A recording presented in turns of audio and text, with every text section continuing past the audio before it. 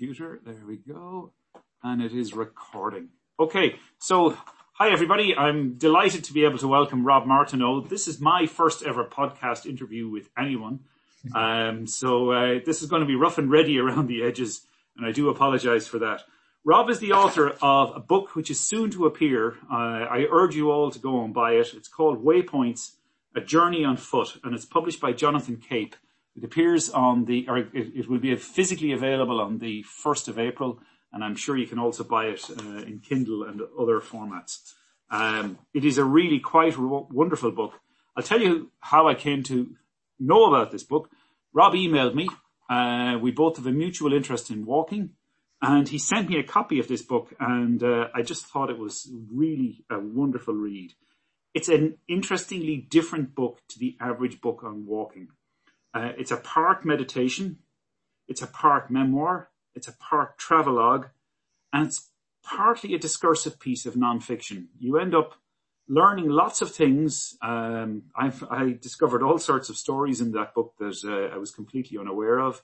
A remarkable family in Russia who were fleeing pogroms and disappeared into the forests and had no human contact for 40 or 50 years. There are many, many other stories. And the other thing I want to say is that unlike me, Rob is a brave walker. I have never undertaken a walk of 1,000 miles duration in places that I have never been to. And some of the parts and stories that he has to tell in this book are a little bit harrowing in places. He suffers periods of sickness. Some of the places he beds down at night are a little unpleasant. But nonetheless, this book is a wonderful testament to a spiritual journey, to a journey into the self, and all of those kinds of things. So, Rob, thank you for being my first experimental podcast participant. Well, Shane, thank you so much for having me, and thank you for that amazing introduction. I should say my editor actually sent me In Praise of Walking, your book, when I was doing my final kind of edit of Waypoints, and there were so many ideas in that as well, and things that it made me think about. That I was really excited to be able to send you Waypoints, and then even more excited to be able to speak and to catch up in this way, because I think you, unlike me, have much more experience in neuroscience and that side of things. I was also a bit nervous when I sent you my book that I might have written things that weren't scientifically correct. I don't think there are any worries at all where that's concerned. We're both trying to tell two different stories here. And in my own case, what I'm trying to do is just tell what we know of the science of walking from the inside out, from how the body and brain experience it, and what it's like to walk through the world in terms of how we navigate and all of those kinds of things. But your book is quite different. Will you go back maybe not to the start of your journey on foot, but go back to the point at which you decided you felt you must write a book about that journey, and tell us why you did that.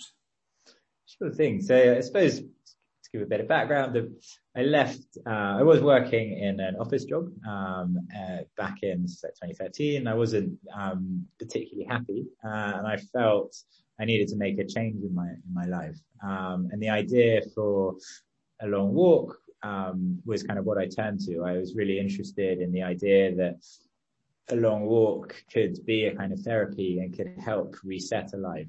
And so I set out with that goal, I guess, to try to help myself and to try to help me understand where to go next. And I was really lucky to be able to do that. And anyway, I spent 6 months walking in this amazing part of West Africa. So it's in Ghana, Togo, and Benin. And anyway, I came back from the journey in the end of 2013, and I had an amazing experience. And I then started work at another job, and I was sort of moving on, as it were. And I'd sort of had some aspirations to write, but I hadn't really sort of thought about how I could turn the walk into a relevant story for people.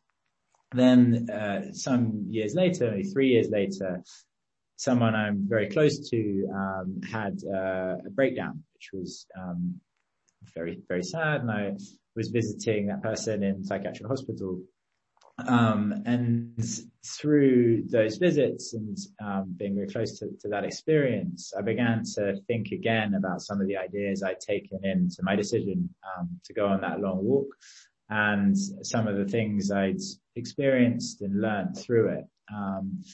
And it was that, in a sense, it was a trigger for me to look again at what a long walk can do and the idea of a walking pilgrimage. And I began to explore in a slightly different way, I suppose, the psychological and the mystical background to a walking pilgrimage not in a strictly kind of Christian way or a religious way, but as a kind of therapeutic experience. So just focusing on that for a moment, your writing process, you mentioned in a few points through the book that you wrote notes in notebooks and you would post these notebooks home, and there's a story about you come back to find a pile of them on your bed, which I thought was fantastic. And you also used a dictaphone. Did you use a kind of a reconstructive process by reading through the books to write your own book or your notebooks, or did you sit down, tell the story, and then fill out components from the books? How did you go about that whole process? Well, it's a really interesting question. I mean, the notebooks are pretty rough. So they were just almost, I suppose, like people would imagine, almost like a holiday diary. I mean, it was just my thoughts, my reflections on the day. It was something to give me to do. Often I was camping in the middle of nowhere and I was in a tent with a head torch or sitting in the last hours of light, and all I had was, I'd often not even have a book. I'd have like a notebook and a pen. So it was kind of the natural thing to do. And I took a dictaphone because someone had said it would be a good idea. It's quite a weird thing to take, and I'm actually really glad I did. And then when I got home, I kind of didn't really know what to do with them. I started trying to write, I guess, a travel book, just a more straightforward narrative of the journey. And it just didn't really work. There wasn't enough there or enough kind of reason for being. So anyway, when I came to write in 2017 and sit down to write with a different objective, I had this kind of skeleton essentially of typed up notes, some of which were telling the stories that I'd experienced along the way and some of the encounters I'd had along the way. And then, as probably comes through in the book, it was then kind of connecting those stories with, I suppose, the ideas I'd had around the things that inspired me before and the ideas I'd had since about reflecting how it had affected me and what I believed it can do, that kind of long walk in terms of helping you get clarity, helping you come to terms with loss, helping you ultimately transform yourself. So not in any way self-help. Could we explore that point just a little about the issue of the reset, which is one that I'm always fascinated by, and the scientific literature on this is very, very thin. And I think this is because it just hasn't been explored. There are a great many narrative accounts going back over at least 1,000, if not more years, of people undertaking these long journeys on foot. And what fascinates me about these journeys is the role imagination plays, and I mean imagination in its most expansive sense. So you have Camino pilgrims, for example, will walk the 1,200 kilometers of the Camino, and they're doing this for consequences that are in part physical, because walking distances like this will have an enormous physical impact on your body, for the better, not for the worse, for the most part. But you're doing it also because you're participating in an imagined culture. It's not a physical thing. You are participating because you have the same beliefs that other pilgrims on the same journey are undertaking in Santiago and all of the other components of it. But this is not unique to European pilgrimage. It's also something that happens in India. It happens in Mexico. It happens in places all over the world where people walk to this end. But typically what they've done, and this is why I kind of want to focus on this point with you, is they walk with others. Whereas you walked alone, but you kept encountering others, which is kind of an interesting way. You weren't seeking the solace of comfort of people who were familiar to you. Instead, what you were doing was engaging with many people whom you've met and will never meet again. That is the nature of a journey like this. And yet you sought some form of kind of reset from that journey. Can you talk just a bit about what it was like from the inside, about this whole process? Yeah, absolutely. I suppose quite a lot there to unpack in a way. I think I was really drawn to the idea of, I guess, pilgrimage. And I should say I'm not religious, so not in a kind of religious way, but the idea that you're part of something larger through a journey, and that even though I wasn't doing following something like Camino, where you're actually physically part of a group, but that you're essentially kind of taking on a ritual that people have been doing for thousands of years and people still do all over the world. And I was really drawn to the idea of that, and of taking part in something, and through that forging connections with the past and with different places and with the natural world, things that perhaps I've been shut off from, or shut off from myself in some respects for the lifestyle I'd chosen before. And I think the idea of a solitary walk, for me, partly it was to give myself, I guess, a struggle. I think in some of the ideas that hopefully explored in the book is the importance of this idea of having a struggle. I think a pilgrimage or a long journey like that, a long journey on foot, it lays that bare in a really simple way. So you have your kind of daily struggle, I guess. It might be walking 30, 40 miles sometimes. That physically is challenging. You're carrying your pack, and you kind of are forced to confront that every day, and it becomes all of your whole life in a way. Everything is reduced down to, can I cover those miles? And then I set my tent, and I get my food, I get my water, and then I sleep.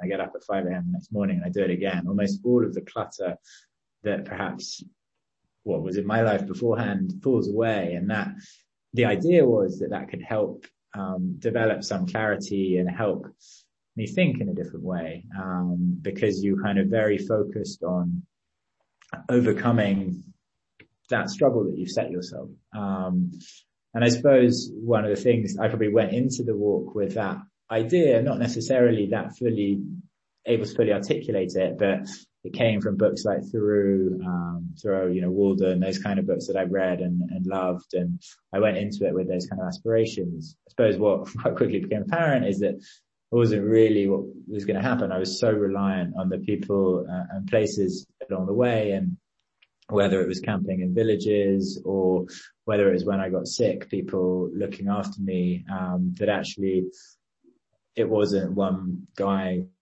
on a struggle. It was one person who was just incredibly reliant on all the people along the way. And actually the part of the world I was in, so Ghana, Togo and Benin, for me, it was just amazing. It was a pretty unique place to have that experience because, again, it maybe sounds like a cliche, but there are elements of community or taking in strangers that happen there, or that happened to me there, that I find hard to believe would happen in quite the same way in the UK. And certainly that is a really special thing, that I would arrive in a village and people would take me in, they'd give me food. I'd sleep there for a night, sometimes 2 nights, and then I'd move on, and it all felt quite natural. And it was very special to be able to live like that.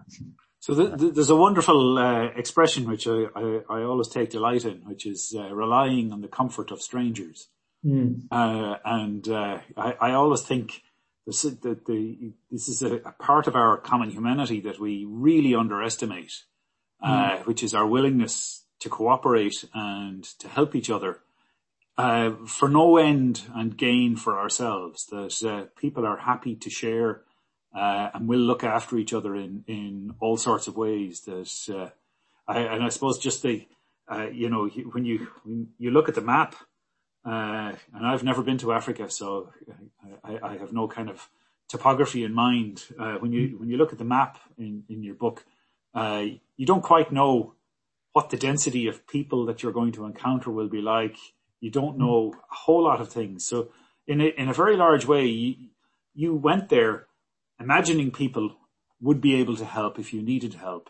And that's exactly what you found. Yeah, 100%. I think I went into it with quite, probably with a lot of preconceptions that were wrong, certainly.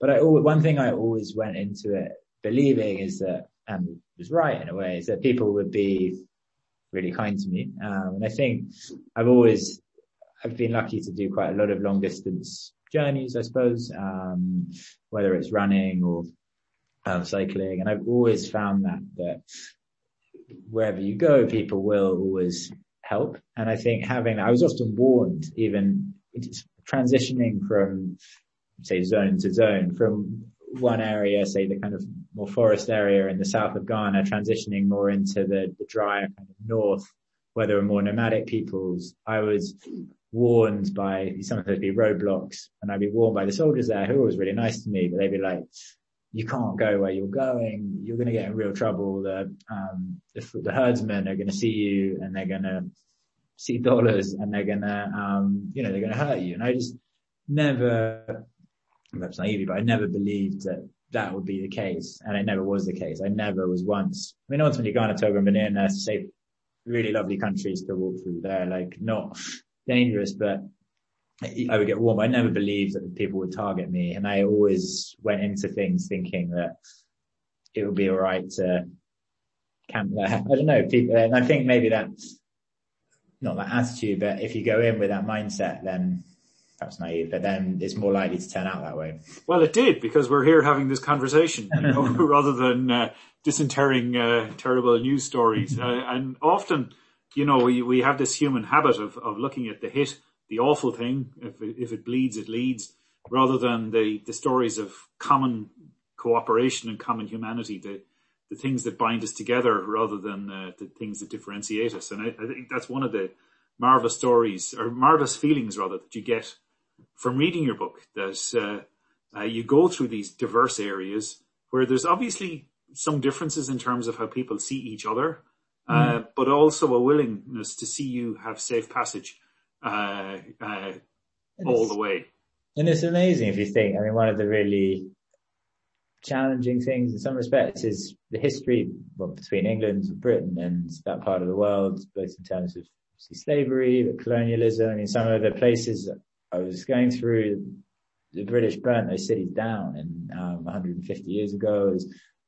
Finished the kind of desert part of the journey in this amazing shrine in the mountains, a place called Tenzug. And I read afterwards quite a lot about it, and there's just accounts of the British going up there and trying to shut the shrine down, actually being the last place in Ghana that withstood British colonial rule. And there are these, and it's not that long ago. And actually it's a really sobering thing to pass these amazing places and to be treated in an amazing way, and then to ultimately still carry the baggage.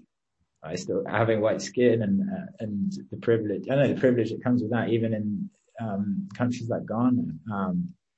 There is still so much legacy and baggage there, and it's not something I'm fully able to kind of unpack in my own mind, but definitely felt really extraordinary in some ways that I was able to go to Tenzug, which is, if I showed you pictures of it, you'd think it was quite an amazing place. There's sort of animal jaws hanging from lots of the doors. It looks quite remarkable. It almost looks like it's being dug from the ground. It's this amazing kind of sand-walled settlement, and there's baobabs all around. It's really an amazing place. But just to be able to go there and arrive on foot, and given the history, and I stayed there for 3 or 4 days. There was money for food. I was welcomed in a really amazing way, and actually was able to visit the shrine itself. It's a really amazing. I was very lucky to travel to those places, and to visit those places on foot was really, really special. Can we just maybe shift gear a moment? And I want to talk about the experience of flow for a moment. So this is a centrally important psychological concept. And it was originally brought into the literature by Mihaly Csikszentmihalyi, the Hungarian American psychologist. And what he captures in the word flow is the idea of kind of almost intense enjoyment, but almost a slightly out of body experience when you're pushing yourself to a point where you're at the edge of your expertise, but you still feel in control.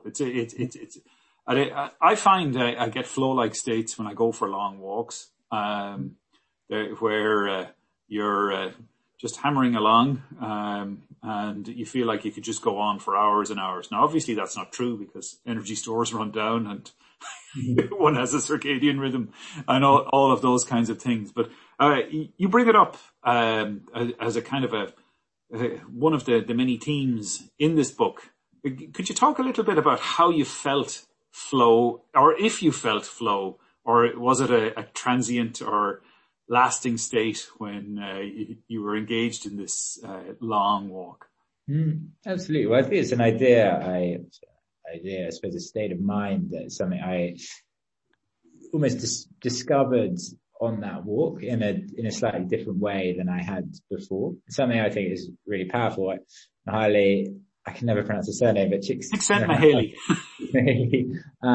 writes about it climbing in a way that I really love. He'd say he'd get into this state where it's almost like completely timeless, that you're so focused on what's in front of you. You're almost a communion between your body and the rock, that you, as you say, you have this sort of amazing euphoric experience. And it's something I run a lot. I do a lot of kind of long distance running, and particularly kind of mountain running, where I'll be running maybe 100 kilometers in one go. And a lot of that came off the back of the walk. I got into that. But I sort of engage with that experience through foot journeys. And definitely I think there's something in how your mind works when you're walking or journeying like that, and you've got that simple goal of getting to the end of the day, the end of the path, whether it's running or walking, that for me at least, and it's very personal, it helps unlock. And I think in that experience, one, it's a really amazing experience mentally, I find, just while you're in the moment. But I also think, and this may be completely wrong because the neuroscience may contradict it, but that almost other things in my mind settle, maybe issues I've got or things that I'm worried about seem to settle through that, as if the two processes are kind of somehow interlinked, and perhaps they're not. But I think it's engaging with the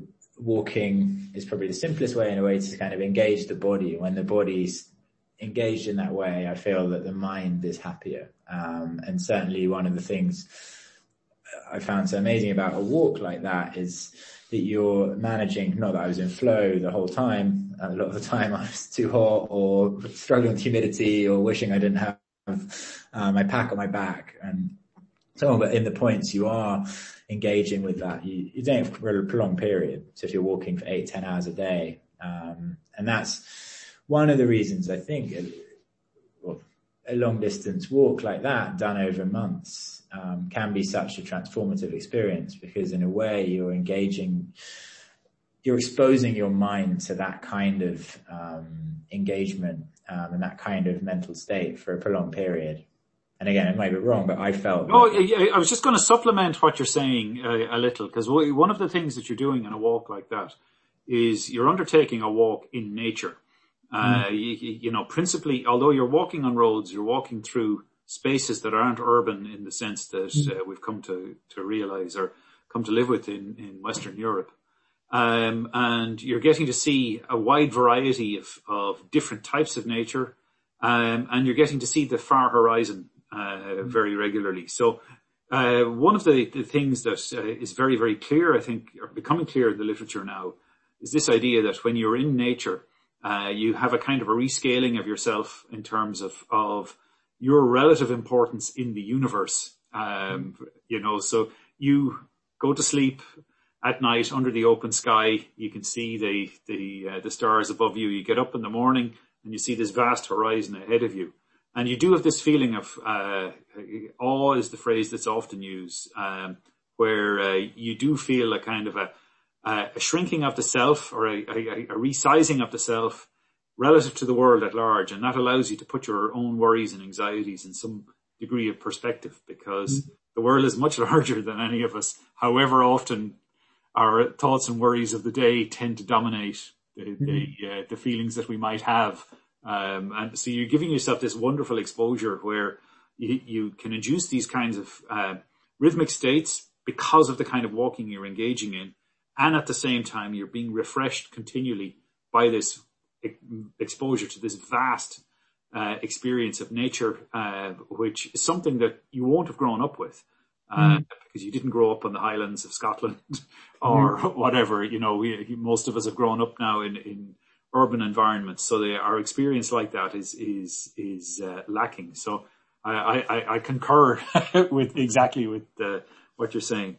Could I just ask you, maybe, about something, which is, I suppose, the inverse of a flow state? You mentioned, in quite a few places, how ill you were in certain places. And was there a point when you were sick that you wanted to give up and actually seriously thought you would? Or did you just think, it's a gut problem, it'll pass, I just need to rest for a day or two? I think there's two instances. One was when I had this long day when I was in northern Ghana, and I'd camped the night before, and was essentially heading to this river junction, which was, I think, almost like 40 miles away. And I ended up, collapsing basically when I got there. I'd been really struggling with, water, and I'd just feeling myself get weaker and weaker. And I remember, almost like coming to, and there was this group of men, it was, by this mosque, and were kind of, spraying water on me. And I remember at that moment I did give up effectively. I went, they were saying, don't worry, there's a truck will come. And I had about 25 miles from there to get to a place called Tamale, which is a kind of administrative center in that part of Ghana, quite a big town. And I remember just not having what I should have done, what I planned to do was sleep there and then walk the next day. But I remember just feeling so kind of overwhelmed by, or just having no energy. And in that scenario, I just let myself almost flow with the people around me. And it was a few hours before a truck came, or before the next car came, and they just lifted me onto the top of it and chucked my bag on. And then I almost just kind of didn't exactly wake up, but I then just found myself in Tamale. That was the only time I kind of didn't do the walk, as it were. And I remember the next day, just feeling so crestfallen, almost like that I'd ruined the whole thing by missing out that 25 miles. Of course, it's a bit absurd because no one's counting. No one really, it only happens to me. And I stayed at this amazing kind of monastic center actually in Tamale, where I stayed there, for a few days and then just carried on walking. But that was one moment I did give up. I think the other time I was quite sick, in northern Togo. And that's when it's probably the only time you really don't want to be where you are. I was at that point, a town called Dapong, which is, a nice town, but you feel, at least that this was 7-8 years ago, definitely feel very far away from home comforts. When I was really ill, I had I don't know what I had, but some stomach thing, and you're feverish and you feel quite alone, even though the people, I was lucky, there was a hotel there, so staying in a guest house, people were really nice, but you just don't have there's no air conditioning, you can't drink water. I don't know, there's a load of things that you suddenly feel you miss all the privileges you have back home and all the things I got so used to. And you just want to be anywhere but there. But isn't this a testament to the human body in a way, that you can do these things that are really demanding of it, and you can subject it to these privations and illnesses, and here you are 7 or 8 years later looking absolutely amazing, and you've recovered from the whole experience. And I don't think I was ever sick, I wasn't, I've had malaria before in quite remote places, but I've always been pretty lucky. I've never had potentially life-threatening, illness, touch wood. And it never I was always very kind of committed to the journey, and felt very lucky to have a chance to do it. And I was really, although a lot of the times I wish if you'd asked me if I could parachute out midway through lots of the days, I would have jumped at it. But ultimately, that often wasn't an option. You're somewhere quite remote. You're on paths or trails in the forest or in the desert, and you can't. The only way is either walk back to the last village or walk on to the next village. There's not really often another option. And that, again, simplicity, I really, really loved. And I think it was really good for me just having that, simplicity of life, I guess. Super. So we're coming into the last couple of minutes. And, again, I want to thank Rob for, talking to me, and talking about this wonderful book, which I urge you to go out and pre-order. Now, Rob, can I ask you, this may be too searching a question, but can you tell us a little about what you learned about yourself? As much as you feel comfortable publicly revealing. You reveal a lot in the book, but how do you think the whole walk changed how you perceived yourself as a person? I don't think, it's a really good question. It's something, my editor, pushed me to look at. I'm not naturally, probably it's not naturally a question I like answering or like exploring, as I do a little in the book. But I suppose one of the things I learned most, and it's difficult sometimes to detach what I learned from, the walk and what I learned from reflecting on the walk through the writing, because those two processes in a sense are quite different, but they're also quite interrelated. And now looking back, they are sometimes impossible to unpick for me. But I think one of the main things I went into it probably with quite a simple idea of what I hoped it would be and what I get out of it. That ultimately it would be a long walking trip where I'd hope be able to make myself. In some respects, I probably went into it with a slightly, an idea of maybe even like trying to become a man, or I was 27 then, something that it would be a kind of forging experience in some respects, and that I needed something to shake me out of kind of inertia and feeling of that I had before, and that it would give me some sense of self, and that I had an idea that a struggle could be the pilgrimage could be a rite of passage in that way, I guess. And was it? I think in some respects it was, but probably not for the reasons I thought. I think I came away from it, one, realizing instead of, this I touched on earlier, just how reliant I was actually on other people rather than coming out of it having, accomplished something or challenged myself physically. But it wasn't really about that at all. It was a mental exercise and an exercise in kind of opening up to connections that I hadn't had before with some of the things we touched on, with the natural world, with ideas of community, and also with ideas of the past. It didn't go with any ideas about this, but I lost my father when I was very small, and definitely it was something that came up as I was walking and as I reflected on why I'd done it and what it meant for me. It was in part helping me kind of confront that, and explore that in my own mind. And certainly lots of, I suppose, the ideas, the people I was passing, the cultures I was passing, they have a very different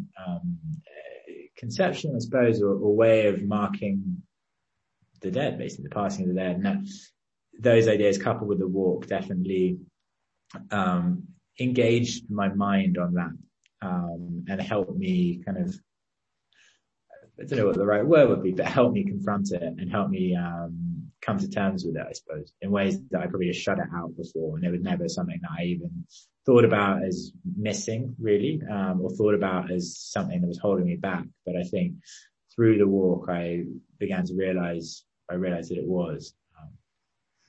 So tell us about what you learned about other people.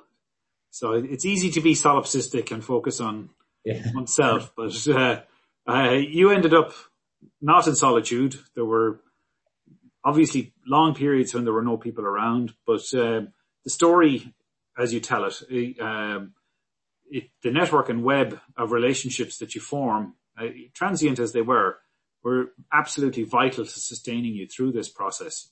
So your views of our common humanity must have evolved a little or changed a little as a result of this. Yeah, I think, certainly. I mean, I think any journey like that gives you great faith in other people. I think I left, feeling that you can rely on, well, through that journey, I was able to rely on people who I'd never met in a way that I probably wouldn't have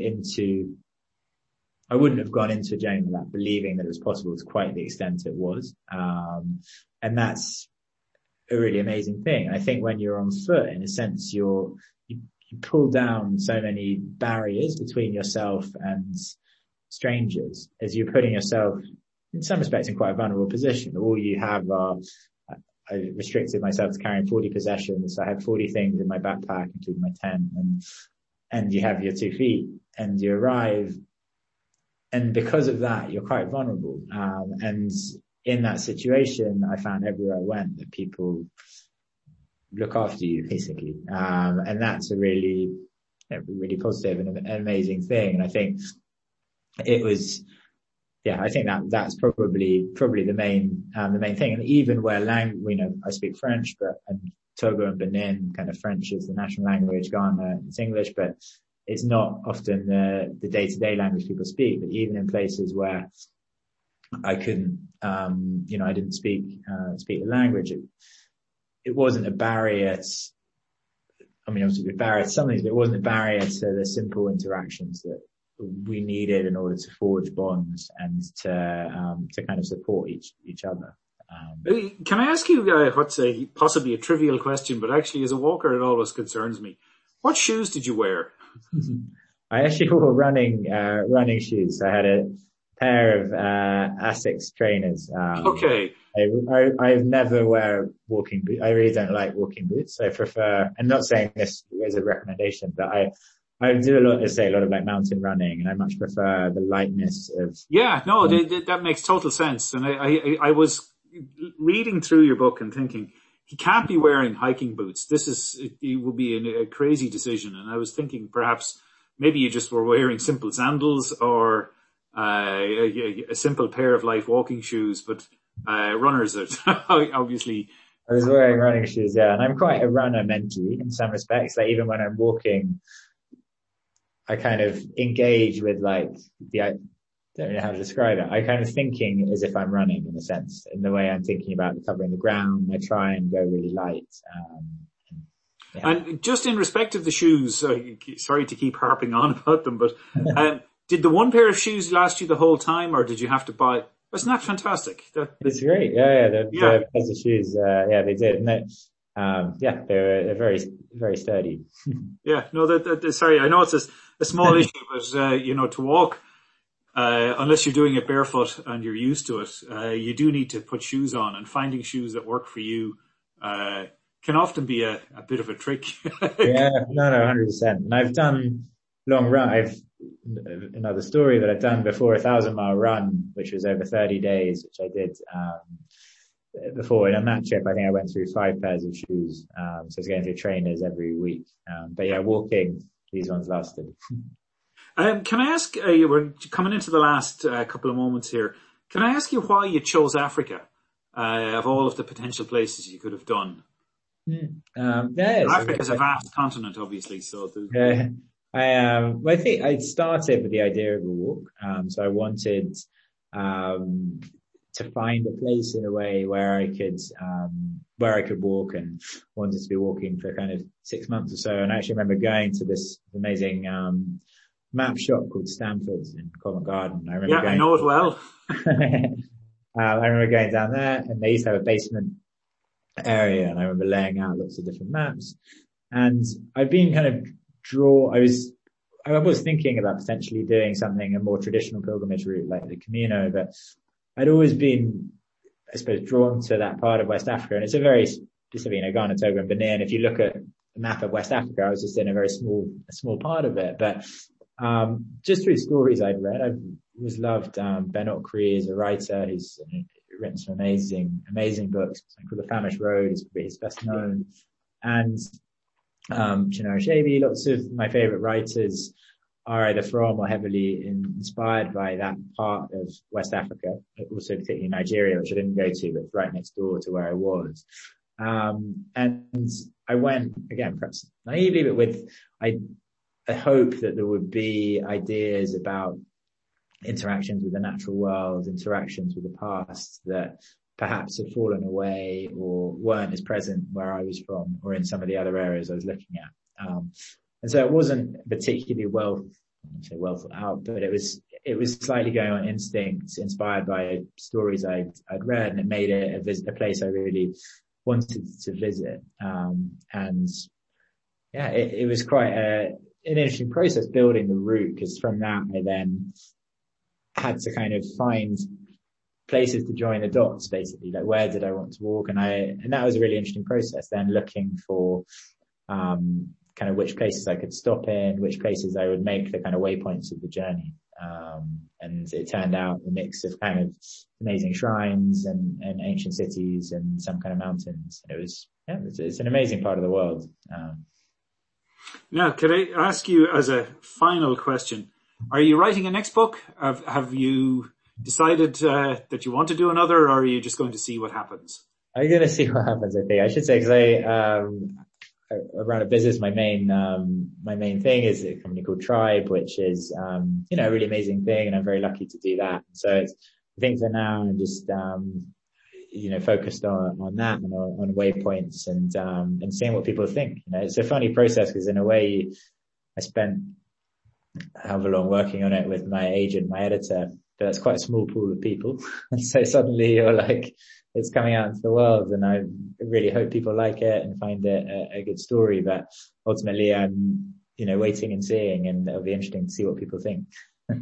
Okay. Well, look, we're going to finish up here. I want to thank Rob for, doing this, experimental podcast with me. We'll see how it goes afterwards. But I really want to recommend this book, Waypoints, A Journey on Foot, published by Jonathan Cape. It comes out on the 1st of April, but I'm sure Rob would appreciate pre-orders. Always a good feeling for an author ahead of time, that people are interested in his book ahead of time. And I think we both have a common interest in walking.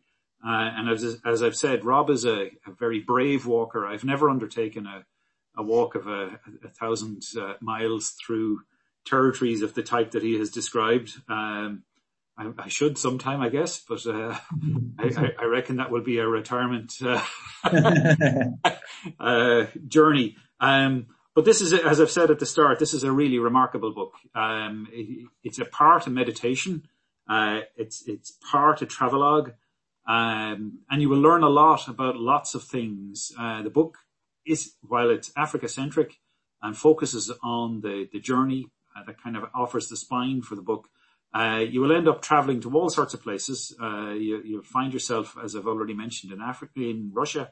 You'll find yourself in Antarctica. There's even a mention of County Carlow, about 80 or 90 miles to the southwest of where I'm currently seated. So you will find all sorts of things to enjoy in this book. And what I recommend is to read it all through in one go, put it down for a little bit, and go back and read it in pieces, just opening it at random. It's the kind of book that you don't have to feel you have to have a narrative flow the whole way through. There is one present, but it's a book that I think profits from going back and looking at different passages and looking at different sections again. And I must say, for me, it has been one of my reading highlights over the past year, and I'm very grateful to Rob for sending me a copy of it. And I'm also very grateful to him for sitting down and doing this podcast interview, the very first one I've ever conducted. So we'll see how this goes. Thank you so much. Shane, thank you so much. It's great to have this conversation.